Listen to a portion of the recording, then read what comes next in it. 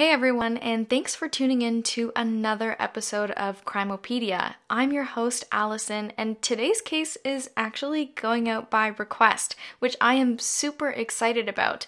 More than anything, I want to deliver the stories that you guys are interested in hearing and the stories that need to be heard.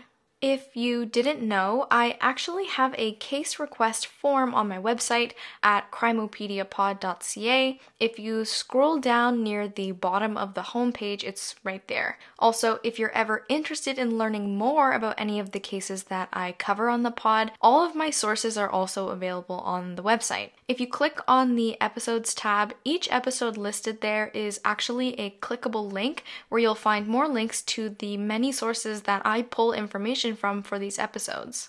I hope you guys take advantage of that because there are times where I can only scratch what seems like the surface of some of these cases because they come with countless rabbit holes and theories, and so please do check that out. Also, don't forget to follow me on Instagram if you haven't already. I'm pretty active there at CrimopediaPod. So if you shoot me a DM, I'll do my best to answer, and you can also find the most up-to-date information on the cases I'm covering there as well.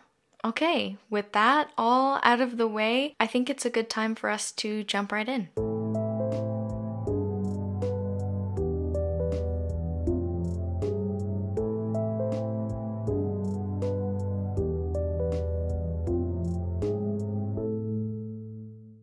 On February 7th of 1957, Sherry Rasmussen was born to Nels and Loretta Rasmussen in California, United States. I'm covering a lot of Californian cases lately. I promise you I will pick something new next time, but I could not get this case out of my head when it was introduced to me. Sherry was known to be incredibly bright and ambitious. She actually attended the Loma Linda University, which is a healthcare-based Christian university in California, where she started her freshman year at only 16 years old. By her 20s, Sherry was already the director of nursing at the Glendale Adventist Medical Center, where Sherry was set to completely revolutionize nursing practice at her work. She regularly delivered motivational speeches to her colleagues as well as practiced critical care nursing while sitting as the operating director.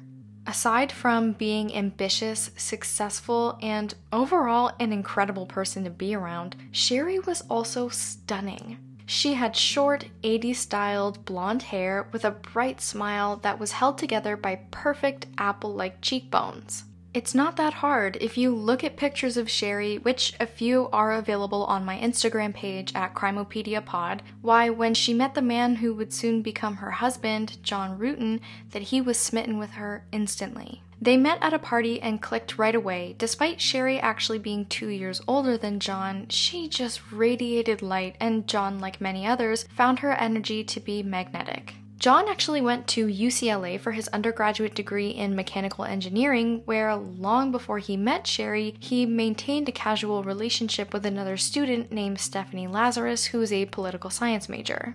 John and Stephanie were both avid athletes and got along quite well, but according to John, their relationship was nothing more than casual hookups and fooling around. They slept together often, but ended up splitting up when John took a new job with a hard drive manufacturer, and Stephanie applied to the police academy, where she would shortly become a uniformed officer with the Los Angeles Police Department. This is fairly common, I think, being in university myself. I certainly have a fair share of friends who engage in casual relationships and are enjoying their youth, and to John Ruetten, that is exactly what he was doing. However, at one point it became apparent that Stephanie Lazarus thought their relationship to be much more than the necking and fooling around that he made it out to be. This became more obvious than ever when, for John's 25th birthday party, Stephanie threw him a surprise party, completely unaware that he had developed a serious relationship with Sherry Rasmussen, let alone the fact that he proposed to her in May of 1985 and had all but forgotten about Stephanie. Stephanie was reportedly pretty upset and embarrassed about this, and understandably so, but the thing about Stephanie Lazarus is that she had a hard time taking no for an answer. There was clearly a huge gap in how John and Stephanie felt about each other in college, and a large gap in their communication because Stephanie was just learning for the first time about his new, serious, monogamous relationship with Sherry Rasmussen that she had no idea about.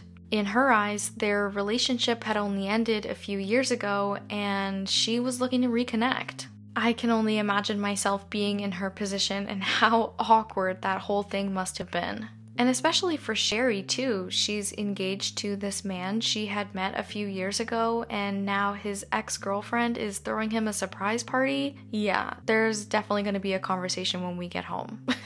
Stephanie Lazarus took it upon herself to go visit John at his condo in the neighborhood of Van Nuys, Los Angeles for closure in the summer of 1985 after this whole incident had taken place.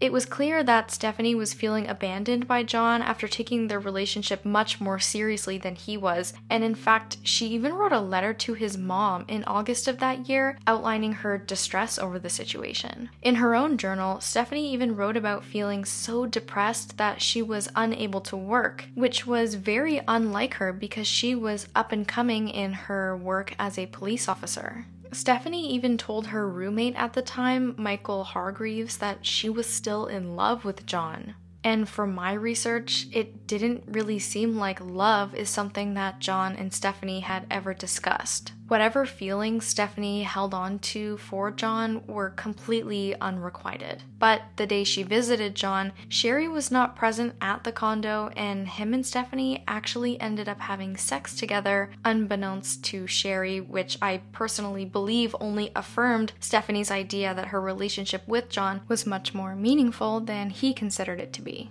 But in John's mind, this didn't change anything for him. He was still pursuing a serious relationship with a woman he was in love with and would soon be married to. Unfortunately for John and Sherry, this incident, however, would mark the beginning of a chain of events that occurred over the next 20 years and would completely shock the world as it unfolded. As I briefly described Sherry Rasmussen before, she was known to be incredibly smart and witty and not naive in the slightest. She knew something was up with Stephanie Lazarus and her now husband, who she did end up marrying later in November of 1985. Now, I'm not sure if at this time Sherry Rasmussen thought John was cheating on her or had cheated on her with Stephanie, even though that's what he did, but she definitely knew something was up because Stephanie had began making a habit out of stopping by the Rutan condo beginning in the summer of 1985 and asking for favors while either dressed in skin-tight workout clothes or armed in her police uniform. And this made Sherry very uncomfortable. Like, why is your ex-girlfriend coming to our house dressed in skin-tight gym attire or strapped up with her gun asking you to do things for her once a week? Sherry knew something was going on, for sure. Stephanie would come over and ask John for help waxing her skis, and Sherry found it odd, but she didn't necessarily intervene that much until Stephanie would leave. And I think this is because Sherry was trying to give John the benefit of the doubt. Sure, she was not happy about these impromptu visits and did confront John about it, but she had faith in her husband. And John would affirm her and assure her that there was nothing going on between him and Stephanie. When Sherry asked if their relationship was truly over, John said, "Yeah, it's just an old friend helping out an old friend, I promise." Sherry did ask John to stop having her over, and the two of them did bicker about it to a certain extent, but like I mentioned, Sherry was trying to give him the benefit of the doubt, and John really was in love with her, despite what had happened in the summer of that year. And so the two of them just continued living their lives as if Stephanie wasn't really a big issue. And this was true. Stephanie wasn't a big issue. That was until the situation quickly turned hostile when Stephanie Lazarus showed up to Sherry's work office at the Glendale Adventist Medical Center and confirmed all of Sherry's fears. During this visit, Stephanie had told Sherry that she'd slept with her husband and apparently even threatened Sherry with the classic, "If I can't have him, nobody else can." This was terrifying to Sherry, and she did bring it up to John and even her parents. Because now Stephanie Lazarus wasn't just a recurring annoyance, but now she was getting confrontational.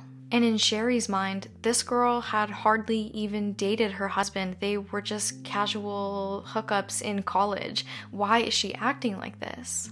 But Sherry and John Ruetten persevered through it, and like I mentioned briefly already, did end up getting married in November of '85 and were living together at that condo in Van Nuys, Los Angeles, just trying to live their lives. They both had good jobs and were hardworking young individuals who were trying to cultivate a life together. I mean, truly, they were in the launching phase of their life. However, only a few months later, on February 24th of 1986, Sherry decided she was going to call in sick to work that day. She was supposed to give a motivational speech, but that was an aspect of her leadership position that she didn't particularly enjoy or feel was very effective, and so she decided to take a self-care day instead, using a minor back injury as her excuse for the day not to turn up for her job. Which, by the way, I have to commend Sherry for. Even calling into work when you're actually sick is one of those things that feels illegal but isn't. But despite Sherry wanting to take a day for herself, John still had to go to work, and so that's exactly what he did when he left the house around 7:20 a.m. that day. Around 9:45 that morning, a neighbor actually noticed that the Ruettens' garage door to their condo was wide open, but the brand new BMW that John had actually gifted Sherry as an engagement gift was gone.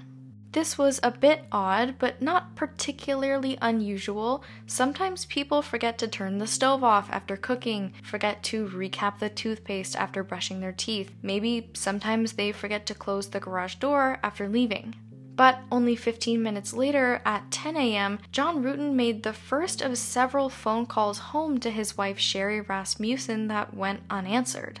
When John returned home that evening shortly before 6 p.m., their garage door was still wide open and there was broken glass on the ground, and he too remarked at how the BMW was gone. He found it odd that since Sherry had called in sick that day, that she would leave without letting him know. When John got inside, he noted that the home phone's answering machine had not been activated, despite both him and Sherry knowing to do so before either of them left the house. It was just an agreement that they had together to make sure that the voice answering machine was turned on if no one was going to be home. If Sherry left, why would she not activate the answering machine? That answer would come quicker than anticipated because within seconds of looking around, John was able to see exactly where Sherry ended up, on their living room floor, laying face up, dead, having been shot 3 times in the chest.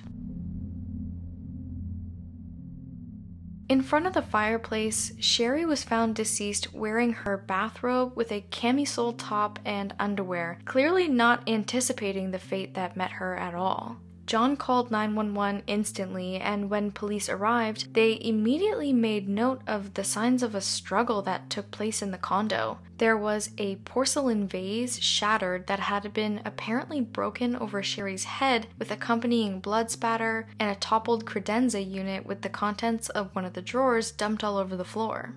As well, there was a bloody handprint next to the burglar alarm panic button that was preceded by a trail down their 2-story condo stairs from the 2nd floor down to the 1st floor and then down into the hallway where the alarm was located. It was pretty obvious that whatever happened, Sherry was within a fraction of an inch from being able to call for help. It became apparent to investigators that Sherry was riddled with defensive wounds on her hands and arms that accompanied the 3 gunshot wounds to her chest made by .38 caliber bullets, but most interestingly, on Sherry's left arm was a bite mark that was bruised around the edges, which indicated to police that whoever did this to Sherry was exceptionally pissed at her.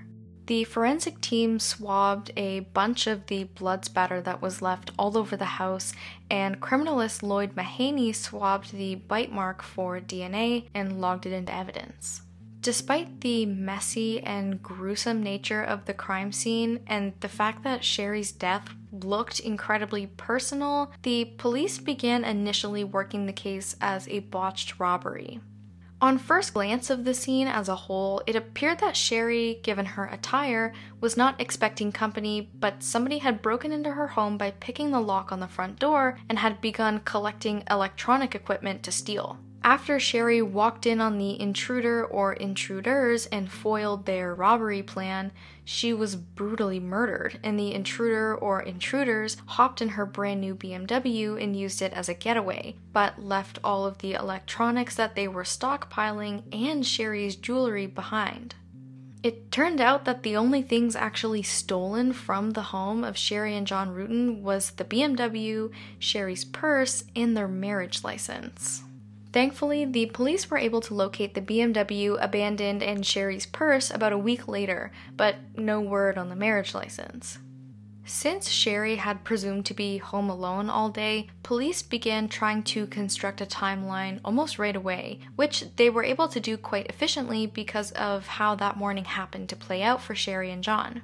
After piecing together when John left for work, when the neighbor spotted the garage door open, and when the phone calls home began coming in unanswered, police were able to get some additional information from a cleaning lady who was working in another condo unit nearby and heard what she believed to be a domestic dispute around 12:30 but didn't call 911 because she thought it was just two people having an argument and certainly did not hear any gunshots. However, the reason she didn't hear any gunshots may be in part because near Sherry's body was found a balled-up quilted blanket that had apparently been used to muffle the sound of the shots that killed her. As well, it happened to be that there was actually another home invasion robbery that had occurred only a few blocks from Sherry and John's condo, approximately 2 months after Sherry's murder, in which 2 male suspects were at large and were thought to have been in possession of a .38 caliber weapon, which is the same type of gun thought to have murdered Sherry. The timeline and circumstances of that case made it so that these 2 robbery suspects did become the prime focus of the investigation into Sherry Rasmussen's murder and were described in an article by the LA Times as 2 Latino men between 5'4" and 5'6", and again were in possession of a .38 caliber weapon. But something about this robbery theory didn't sit well with Nels and Loretta Rasmussen, who were Sherry's parents. And they were the first to inform lead detective Mayer of the suspicious behavior that one Stephanie Lazarus, a fellow officer in the LAPD, was exhibiting towards Sherry before her murder. Straight away, the Rasmussens had their eye on Stephanie Lazarus. This seemed way too personal to be the byproduct of a home invasion gone wrong. With the amount of damage done to the home, and the damage done to Sherry's body, and the bite mark, and the fact that the robbers didn't actually take anything from their house except for the BMW, it didn't fit all into place for the Rasmussens like it apparently was for the detectives. Detective Mayer's partner Steve Hooks did find the bite mark on Sherry's arm to be particularly unusual, considering bites that occur during violent struggles are much more often inflicted by women. However, once the detectives began working the botched robbery theory, and robbery crimes are statistically more often committed by men, and once the detectives decided to zoom in on those 2 male suspects from the other home invasion, that theory proved to be much more palatable than anything Nels and Loretta were saying about Stephanie Lazarus. As a result, the detectives hardly made a note of Stephanie Lazarus's odd behavior and never did follow up about it either, and the bite mark went unchecked, logged into evidence, and for all intents and purposes was forgotten about. I should mention that when Detective Mayer began working through potential suspects at first, he was quickly able to rule out John Ruetten, which is commonplace for the spouse of any murder victim to be one of the first, if not the first person investigated in the case. But John was so distraught over the entire ordeal that he soon after the murder quit his job at the hard drive manufacturing company and moved away from Los Angeles entirely. And unfortunately, despite the overwhelmingly gruesome crime scene and the detectives having their eyes on suspects, Sherry's case effectively went cold. Nels and Loretta Rasmussen said that detectives sadly were largely unhelpful when they would try to call and get updates about their daughter's case. Not to mention, I'm sure they felt pretty dismissed and disheartened when the detectives didn't take their claims about Stephanie Lazarus too seriously. It's pretty widely known that at this time in the 80s, California police were preoccupied with masses of incoming gang violence and the crack epidemic of the 80s. Because of this, police were unable to devote a large amount of manpower to Sherry's case. Or at least that's the reason some sources give for the Rasmussens being effectively stonewalled by the LAPD working Sherry's case. However, Nels Rasmussen was especially unsatisfied with that reasoning as a cop-out for no movement happening in his daughter's murder investigation, because he couldn't ignore the inkling that he had in the back of his mind that Stephanie Lazarus was somehow involved. Sherry confided in her parents about Stephanie's odd and frankly threatening behavior, and even that Sherry suspected Stephanie may have been stalking her.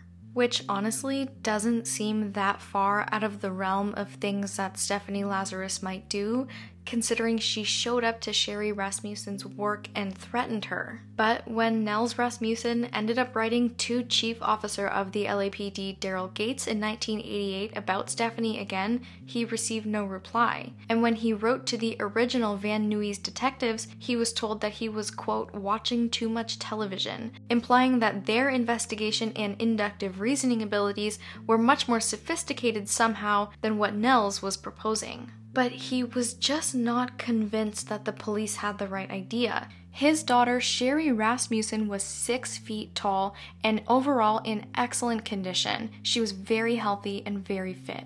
There was no way in his mind that Sherry could have fallen victim to a botched robbery. It would have taken a real fight for anyone to subdue her, and in Nels's mind, whoever did this had it out for Sherry personally, and would have not gone to all of this trouble to kill her if it wasn't their intended mission. Nels recalled that at one point during the initial investigation, Detective Mayer had actually told him that the whole ordeal was suspected to have lasted at least an hour and a half based on the timeline they created from the evidence and eyewitness accounts. And so to Nels, it seemed like that was a lot longer than any burglar is going to stick around, especially after they've been busted by the homeowner. And at the end of the day, Nels Rasmussen couldn't ignore the close-range gunshot wounds to his daughter's chest that felt very personal and intentional. In the early 90s, Detective Mayer ended up retiring from the LAPD, and Sherry's case file was handed over to a new detective, who effectively goes unnamed in most sources, and likely for good reason, so I'm gonna keep it that way also. When the Rasmussens went back to Los Angeles to meet with this new detective, he said that Mayer's old notes on the case didn't give him any new information that could potentially move things along. He said there was no new suspects and the likelihood of new leads turning up was quite poor. Nels at this time mentioned in an article that he read about new DNA technology and had even offered the detective to pay for the testing of forensic evidence in a private lab out of his own pocket. I was a little unclear on whether Nels Rasmussen's offer meant testing the DNA collected from the bite mark on Sherry's left arm, or if it was meant to test the blood evidence found all over their home.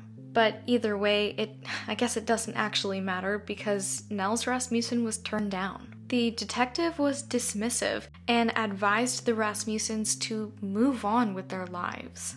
That conversation was effectively the end of the Rasmussens' relationship with the LAPD, but the beginning of a series of events that would prove to be exceptionally more suspicious than at least I think anybody on the outside really anticipated.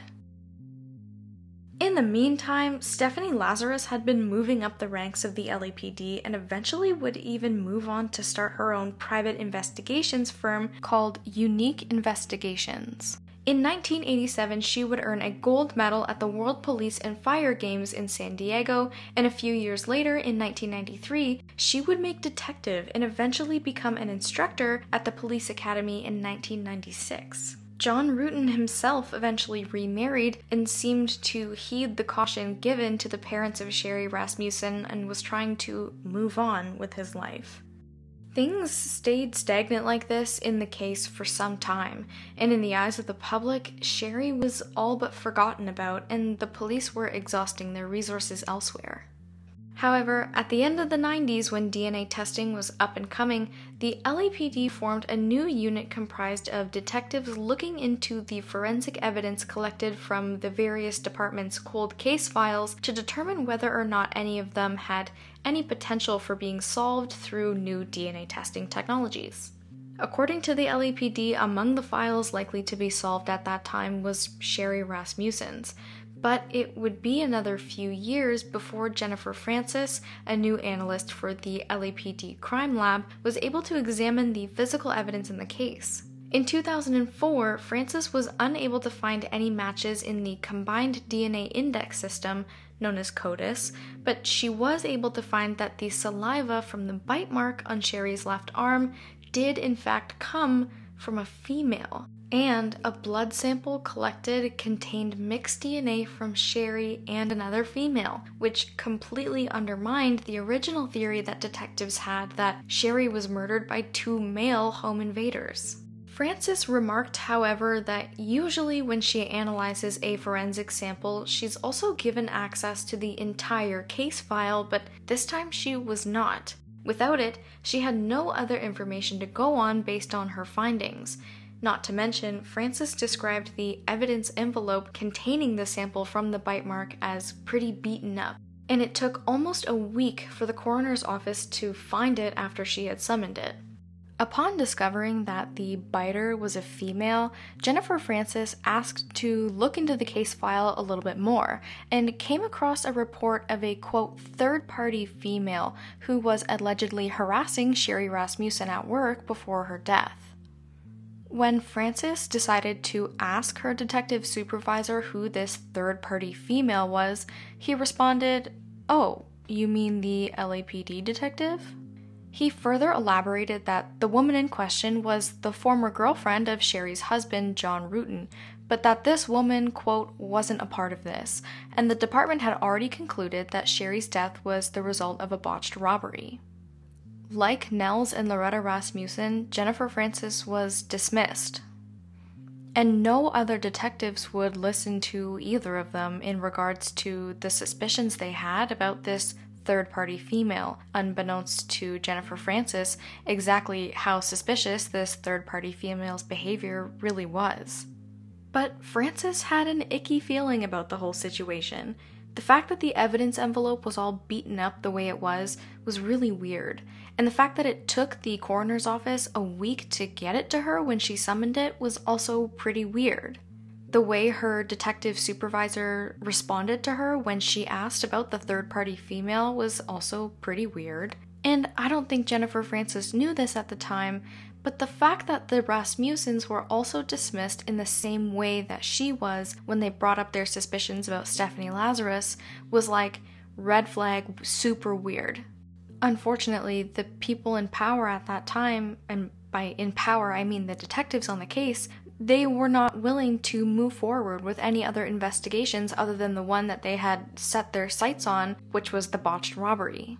Somehow, despite the forensic evidence pointing in the exact opposite direction, the LAPD was so convinced that the botched robbery angle was so viable, much more viable than anything Nels and Loretta Rasmussen or Jennifer Francis had to say about Stephanie Lazarus.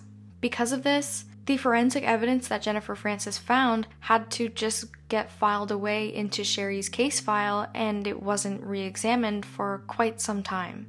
That doesn't necessarily mean that the Rasmussens or Jennifer Francis forgot about it, or that they started buying into the botched robbery theory, because they absolutely did not. But there was something about the nature of Stephanie Lazarus that the detectives didn't want to talk about. They didn't want to go there, and they were certainly not interested in opening that particular can of worms. It's unclear what the motive was for the police to be so closed off when discussing anything to do with Stephanie Lazarus, but what we do know was that the whole thing rubbed Jennifer Francis especially and the Rasmussens the wrong way. We also know that a young woman who had just gotten married moved in with her husband and was looking forward to continue making waves in her career, had her life cut short by somebody who was being selfish. Unfortunately, it would be a few more years before anybody was able to dive back into Sherry's case and get some new perspective. But thankfully, that only lasted until 2009, when crime in Los Angeles had subsided enough for the police to be able to start dishing out manpower elsewhere besides the streets, and detectives Jim Nuttall and Pete Barba began re-reviewing Sherry Rasmussen's file, finding it interesting enough to be worth looking into. And thankfully they did, because it seems like these two detectives were the only ones who could see past the smoke and mirrors of the robbery theory. Due to the forensic evidence analyzed by Jennifer Francis, where she concluded the DNA to be that of a female, detectives Nuttall and Barba trashed the burglary theory altogether and began working completely outside of the bounds that previous detectives had laid out. They remarked that the female DNA profile just jumped out of the case file pages straight at them, and they knew right then and there that it was back to square one.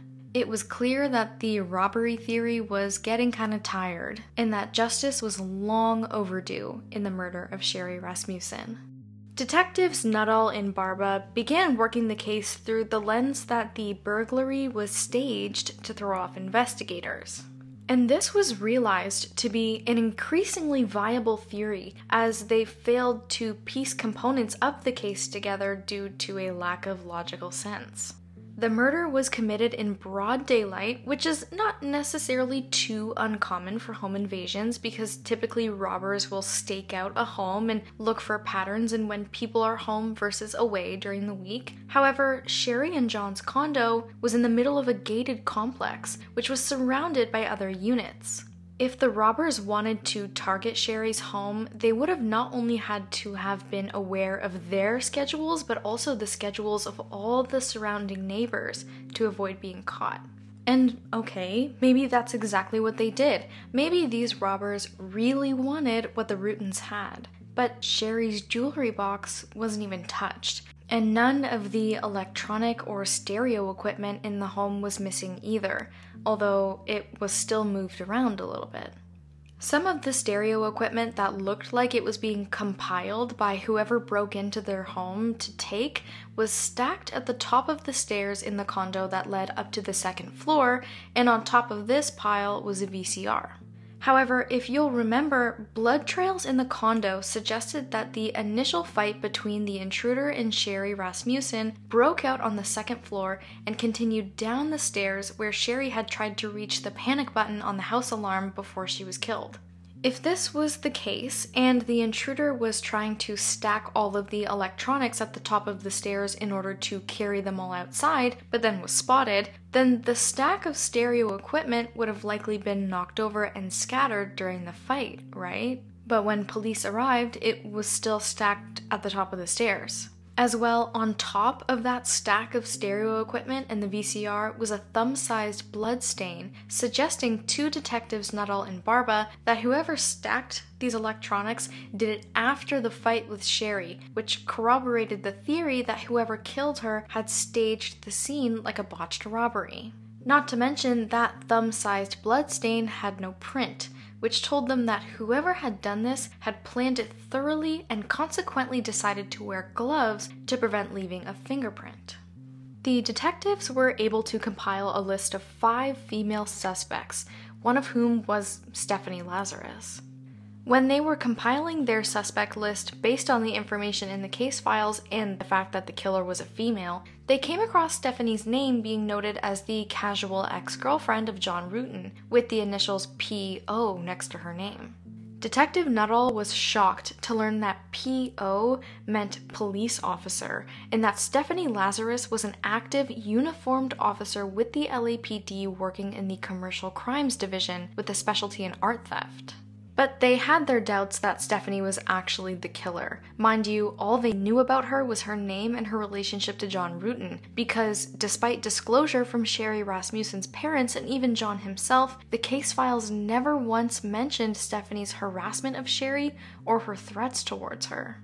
Despite Nels Rasmussen making the original detective on the case, Detective Mayer, fully aware that Stephanie showed up to Sherry Rasmussen's place of work and could have potentially been stalking her, the case file hardly mentioned it other than what Jennifer Francis, that criminalist from the LAPD, was able to dig up herself when she was testing the forensic samples. But that was it. And the police department was even reluctant to hand over that small amount of information to Francis. So you can imagine why Stephanie Lazarus's name might have stuck out to Nuttall and Barba, but it definitely wasn't a priority, because to them, the case file said nothing about her behavior being abnormal at all, other than the fact that she was the ex-girlfriend of John, and that now she just so happened to be a police officer. And so, out of 5, Stephanie Lazarus was considered the least likely to have committed the crime, and she was placed at the bottom of the list. Now, despite her being at the bottom of the list, Stephanie Lazarus was still an active police officer and technically a colleague of Detective Nuttall and Detective Barba, so they knew they had to tread lightly. The detectives made a pact comprised of 2 promises.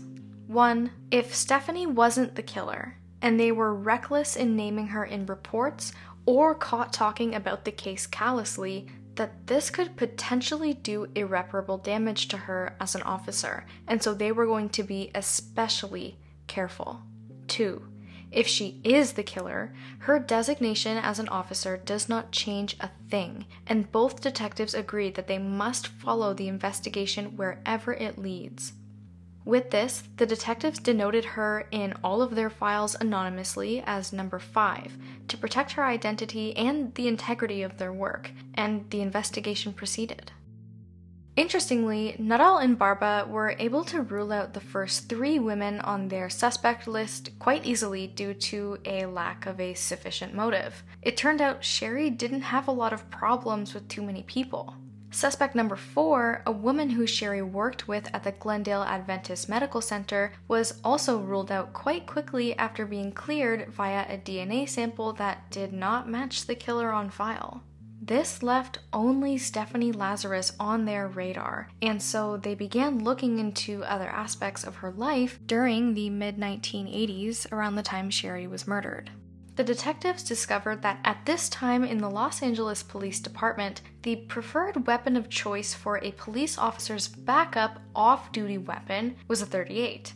Officers in the LAPD were granted access to purchasing weapons compatible with a specific type of ammunition called Federal Plus P that matched the bullets used to kill Sherry Rasmussen. And funny enough, Stephanie actually reported this exact weapon type, her off-duty .38, missing only 13 days after the murder.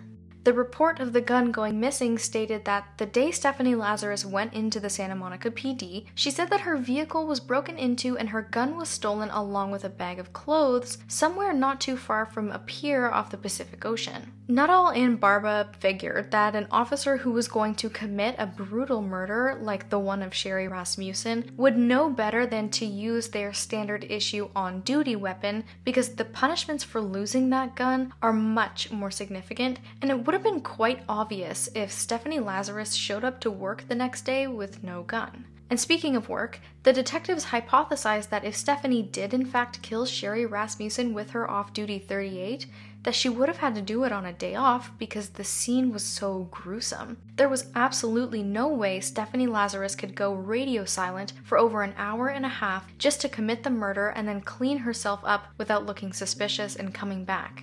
And records would in fact show that Stephanie Lazarus was off work the day that Sherry died. It was becoming clear that Stephanie Lazarus was not the least likely suspect. In fact, she had very quickly become the prime suspect.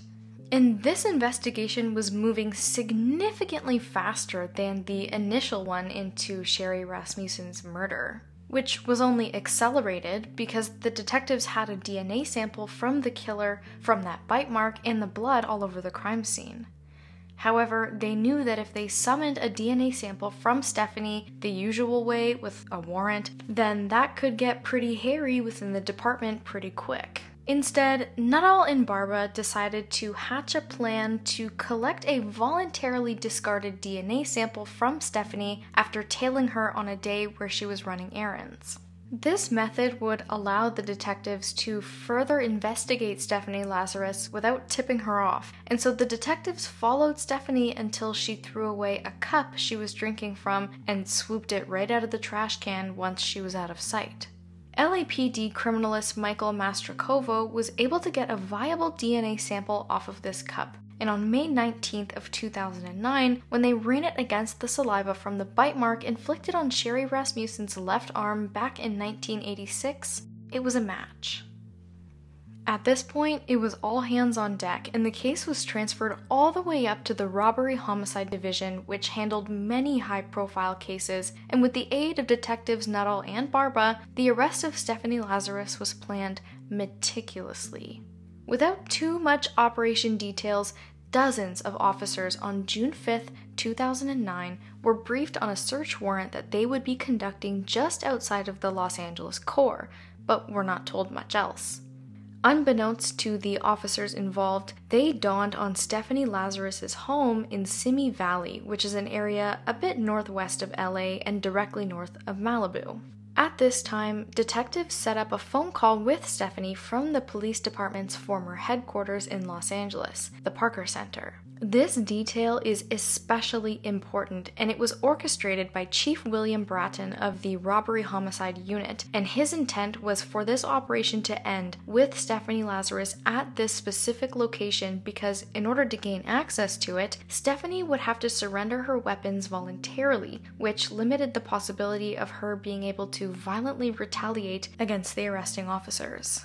The phone call with Stephanie Lazarus ended with the agreement that she would come down to the Parker Center under the impression that there was a suspect in custody there waiting for her to discuss details of an art theft case that she was working on at the time.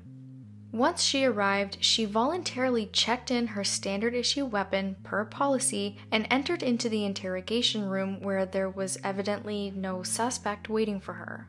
Once inside, detectives sat her down and confessed that it was all a ruse, and that they were just trying to tie up some loose ends with the Sherry Rasmussen case from back in 1986.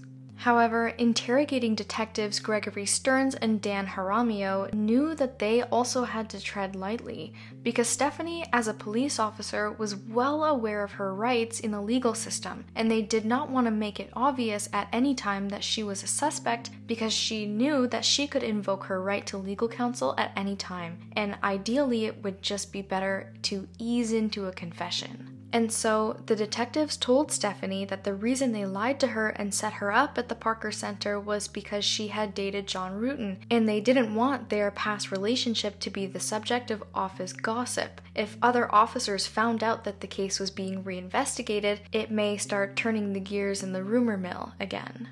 Thankfully, Stephanie actually bought into this, and eventually detectives were able to talk her down a little bit and prompt her about the murder of Sherry Rasmussen, although Stephanie claimed not to remember much of the event due to the time that had passed. Mind you, at this point in 2009 during the interrogation, it had been 23 years since Sherry Rasmussen was found deceased in her home.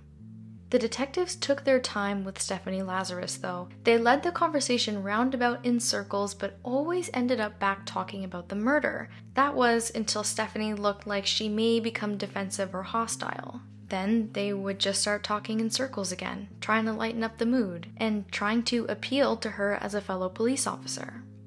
Eventually, Stephanie Lazarus began giving up small pieces of information, which included her making visits to John Ruetten at his marital condo. But walking on eggshells here in this interrogation is a massive understatement, and with only the slightest mention of DNA recovery from the crime scene in which Sherry Rasmussen was found, Stephanie became defensive, and this time she would not put her guard back down. It was then when Stephanie refused to submit any DNA evidence and walked out of the interrogation room, likely on her way to follow up with a lawyer. But what Stephanie didn't know was that the police already had her DNA on file from that discarded cup and matched it to the DNA of Sherry's killer. And with that, Stephanie Lazarus was in cuffs for the murder of Sherry Rasmussen before she could even make it anywhere near an exit. Meanwhile, during the execution of the search warrant on her home, police located Stephanie's journal, which surprisingly had entries from around the time of Sherry's murder, in which she details her undying love for John Ruetten, and specifically how upset she was that he was marrying Sherry. As well, her internet history also showed that over the years, Stephanie had been periodically checking up on John Ruetten, despite at this point in her life also getting married to somebody else and even adopting a daughter with that person. It was clear to detectives that Stephanie Lazarus had a very solid motive for committing the murder of Sherry Rasmussen 23 years before her arrest, and honestly, it seemed like it was by some miracle that she was not a suspect at any period beforehand. After her arrest, the cases Stephanie was working were dropped immediately, which was truly unfortunate, but it would have been way too easy for any defense attorney to argue in court that their defendant was being investigated by a corrupt cop. As well, Stephanie was allowed to retire early from the LAPD, and I speculate that this was likely to preserve her benefits or something, but it's not like it really mattered anyway, because she was being held at the LA County Jail on $10 million bail set by Judge Robert J. Perry while she awaited trial for murder. $10 million is really largely unseen for bail, but the judge cited that his reasoning for this was that Stephanie was a flight risk, especially considering how strong the evidence against her really was. The defense tried to argue this with attorney Mark Overland trying to use the case of Robert Blake, which I actually covered in my last episode, as what should have set the precedent for bail in Stephanie's case because the cases in his eyes were similar. If you tuned into that episode, then you'll remember that the prosecution's evidence against Robert Blake was quite weak, and his bail was set at $1.5 million, which he was able to pay, and he awaited trial at home. But the circumstances of this case were very different. Unlike in the case of Robert Blake, there was DNA evidence that linked Stephanie to the crime scene, along with a much stronger motive than the prosecution was able to present against Robert Blake. Stephanie's bail was set in stone, and the pre-trial proceedings began underway in October of 2009. During this pre-trial hearing, Mark Overland motioned to have the entire case thrown out on the basis of Stephanie not being granted due process. Obviously, the evidence against her was incredibly strong, and so the defense had to get creative, which is exactly what they did. Overland argued that the evidence from the initial investigation should have identified Lazarus as a suspect way back when, but the police, for some reason, failed to do so, and so the evidence against her lay degrading in an evidence locker for 23 years, making it less reliable and violating her rights to a speedy and just day in court. To back this up, he cited the truth in evidence provisions of the Californian Constitution, which supported his argument that, in fact, the seriously long time it took to bring charges against Stephanie had severely impacted the quality of the evidence, and it should be considered as negligence. As well, he cited Nels Rasmussen's claims to have mentioned Stephanie's name numerous times to the initial investigators, but for some reason, they were never followed up on. Overland's attempts to get the case thrown out didn't exactly work, and so he continued to file a series of motions trying to suppress evidence, albeit as any good lawyer should do, but all in all, they were denied. Interestingly, another part of this pre-trial hearing was discussion about what's known as the general acceptance test for new forms of evidence. In 2009, DNA was not new, but the evidence in the case of Stephanie Lazarus still for some reason had to be vetted in court. In order for evidence to pass the general acceptance test, it had to meet criterion established in the precedent-setting case of Frye versus the United States in 1923. In order for scientific evidence to be admitted, the method for which the results were arrived at has to be, quote, generally accepted in the scientific community, which is kind of vague, and so that vagueness was addressed in another precedent-setting case in 1993. I won't go too far into it, but I personally found it interesting that the methods for analyzing the physical evidence against Stephanie Lazarus weren't widely accepted enough to bypass that sort of legal discussion in 2009. Despite Overland's countless efforts to dismantle the prosecution's case against his client, the trial proceeded and began in February of 2012, overseen by the Los Angeles Superior Court. The media painted the case and the trial as a love triangle scorned woman type of thing, and Deputy District Attorney Shannon Presby really did play off of that when she began opening statements in February of 2012 with the famous quote, "A bite, a bullet, a gun barrel, and a broken heart. That's the evidence that will prove to you that defendant Stephanie Lazarus murdered Sherry Rasmussen." To seal the deal, John Ruetten was summoned to the stand and made to discuss his relationships both with his late wife, Sherry Rasmussen, and with Stephanie Lazarus.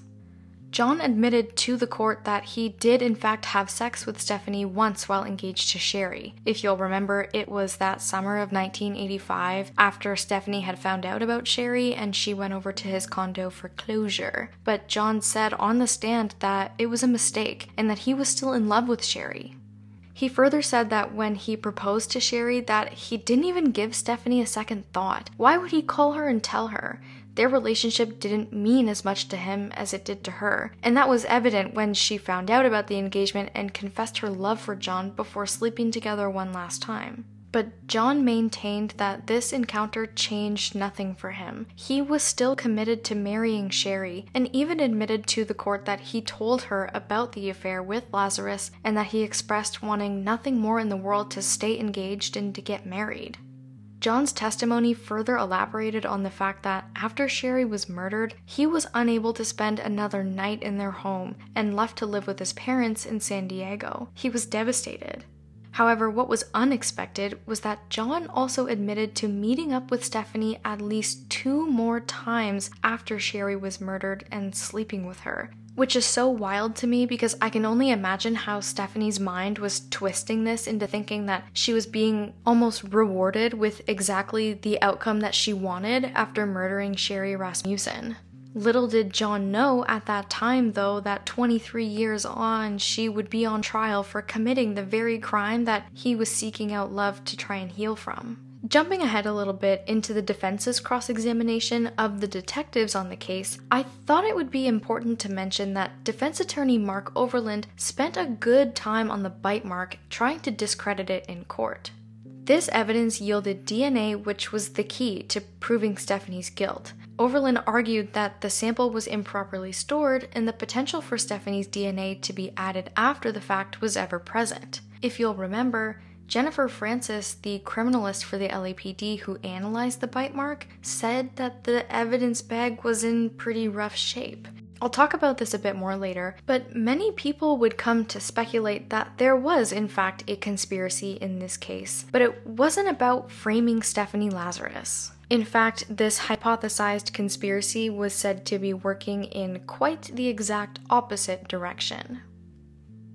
Mark Overland also brought up some of Stephanie's friends as a character witness and showed excerpts of her journal that showed her interest in men other than John Ruetten around the time of the murder and years afterwards. This was trying to prove that her affection for John was not nearly enough motive to kill his wife. But for every journal entry about another man or another problem that Stephanie had, the prosecution had entries about John and Sherry. After presenting all the evidence, reconstructing the crime scene, and doing what they do in court, during closing arguments, prosecutor Paul Nunes stated that the attack on Sherry by Stephanie was like prey caught in a cage with a predator, and further reminded the jury that Stephanie willingly did not provide an alibi for the day of Sherry's murder. The defense tried to fight this in court and say that, you can't use that as evidence against her when she was invoking her right to silence, which, okay, I can buy into that. But the defense also tried to chalk up the rest of the evidence to purely circumstantial fluff, as Overland called it, and he said that the DNA from the bite mark on Sherry's arm having matched Stephanie being only the result of a conspiracy against her and nothing else. At this time, the jury was told to consider first and second-degree murder charges, but after less than an hour, the jury found Stephanie Lazarus, then 51 years old, guilty of first-degree murder, and she would be sentenced to 27 years to life in prison. If you remember, Sherry's father, Nels Rasmussen, discussed Lazarus in interviews with the original investigating officers extensively, but none of their discussions about her were ever really noted in the case file. And I guess this is my opinion, but the fact that Mark Overland tried to argue the fact that Stephanie was not granted due process because she should have been investigated when the murder happened in 1986 was really interesting to me, because it's not like Sherry's family was disagreeing with that, and so why didn't it happen? It was very suspicious to all parties that despite people very close to Sherry and John pointing the finger at Stephanie Lazarus very early on in the investigation, that the only note of her made in the case file was that she was the former girlfriend of John Ruetten. If you'll remember also, Jennifer Francis from the LAPD crime lab came quite close to connecting the DNA sample she had analyzed to Stephanie, but was told by her supervisor that we're not going there. Francis actually ended up filing a lawsuit alleging even further misconduct in this case, saying that she suffered retaliation and harassment from her superiors when she tried to dig into this case and accurately report her suspicions of Lazarus. These allegations also involve the LAPD refusing to acknowledge her findings or validate her ideas in other cases, one of which was the Hillside Strangler, who ended up being a duo that were committing serial murders in Los Angeles between October 1977 and 78.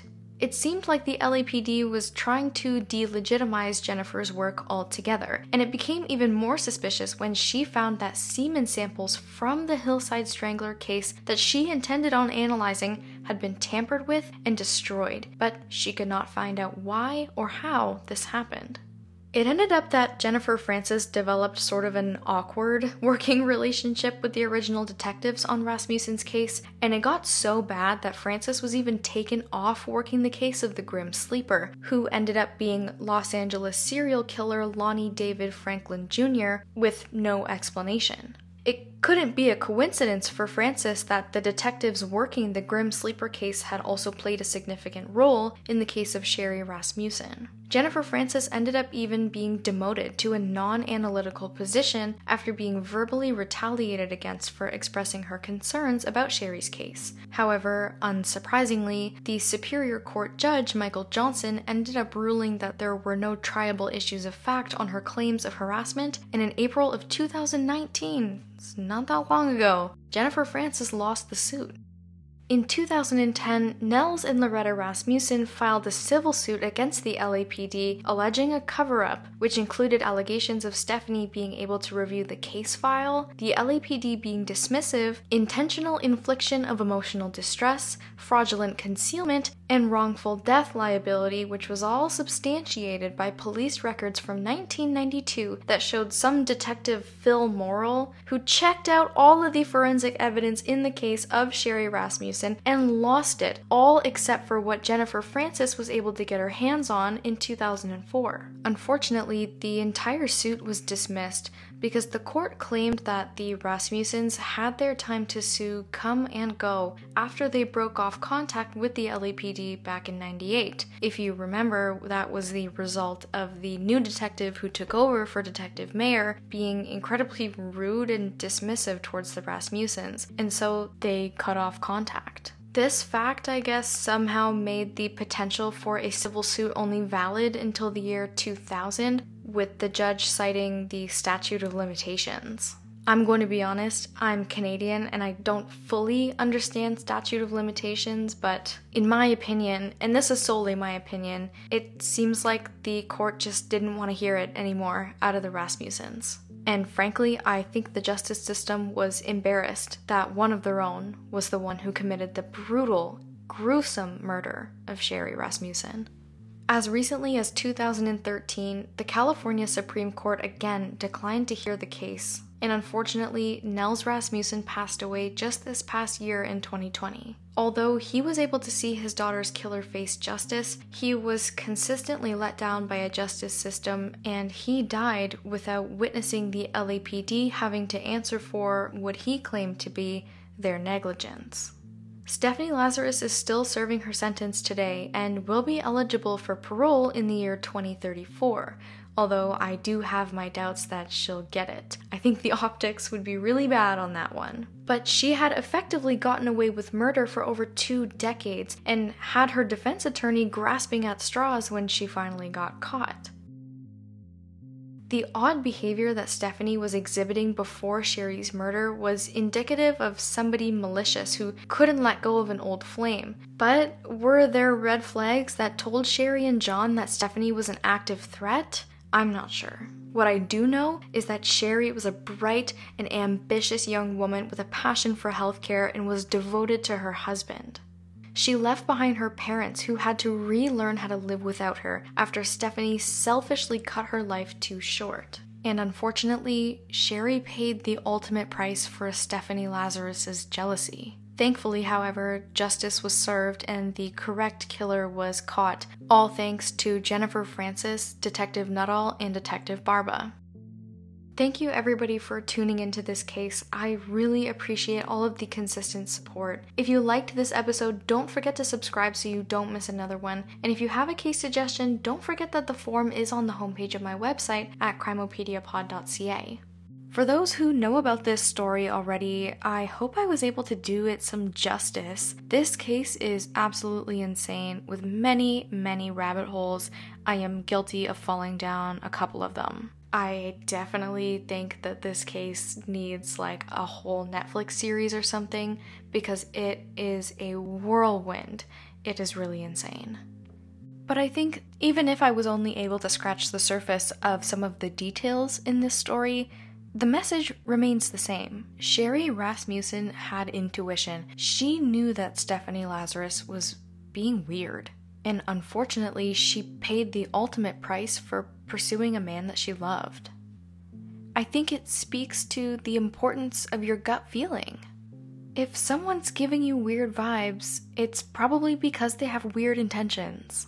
If your fiance or husband or boyfriend's ex-girlfriend is showing up at your condo twice a week in workout equipment or strapped up in her police uniform, and your boyfriend or husband or whoever says it's nothing, but you feel like it's something, it might be something. Listen to your gut, trust your instinct. Like I mentioned before, after the case of Jodi Arias and Travis Alexander that I covered earlier on the podcast, your intuition is there to protect you. It makes it so hard in a case like this because I really don't know if there were any true warning signs or red flags that Stephanie Lazarus was more than just an annoyance or was more than someone who was just trying to steal Sherry's man. I don't think they really could have seen the violence coming from her. But in the same token, Sherry confided in her parents, in her friends, in John, that she was afraid of Stephanie Lazarus. And it makes me wonder if something could have been done to protect her. And I think this story speaks also to the integrity of the Los Angeles Police Department at that time. Sherry was told that everything was going to be fine, so she dismissed her gut feeling. And then when something bad did happen, the people that were supposed to advocate for her and get the freaking case solved just simply did not want to do so until 2 like-minded people came together and decided that she was worth justice. And although this story is a tragic one, it is nice to know that 23 years on, she did finally get that justice. I think that's all for me, everybody. Thank you so much again for tuning in, and I'll see you for the next one.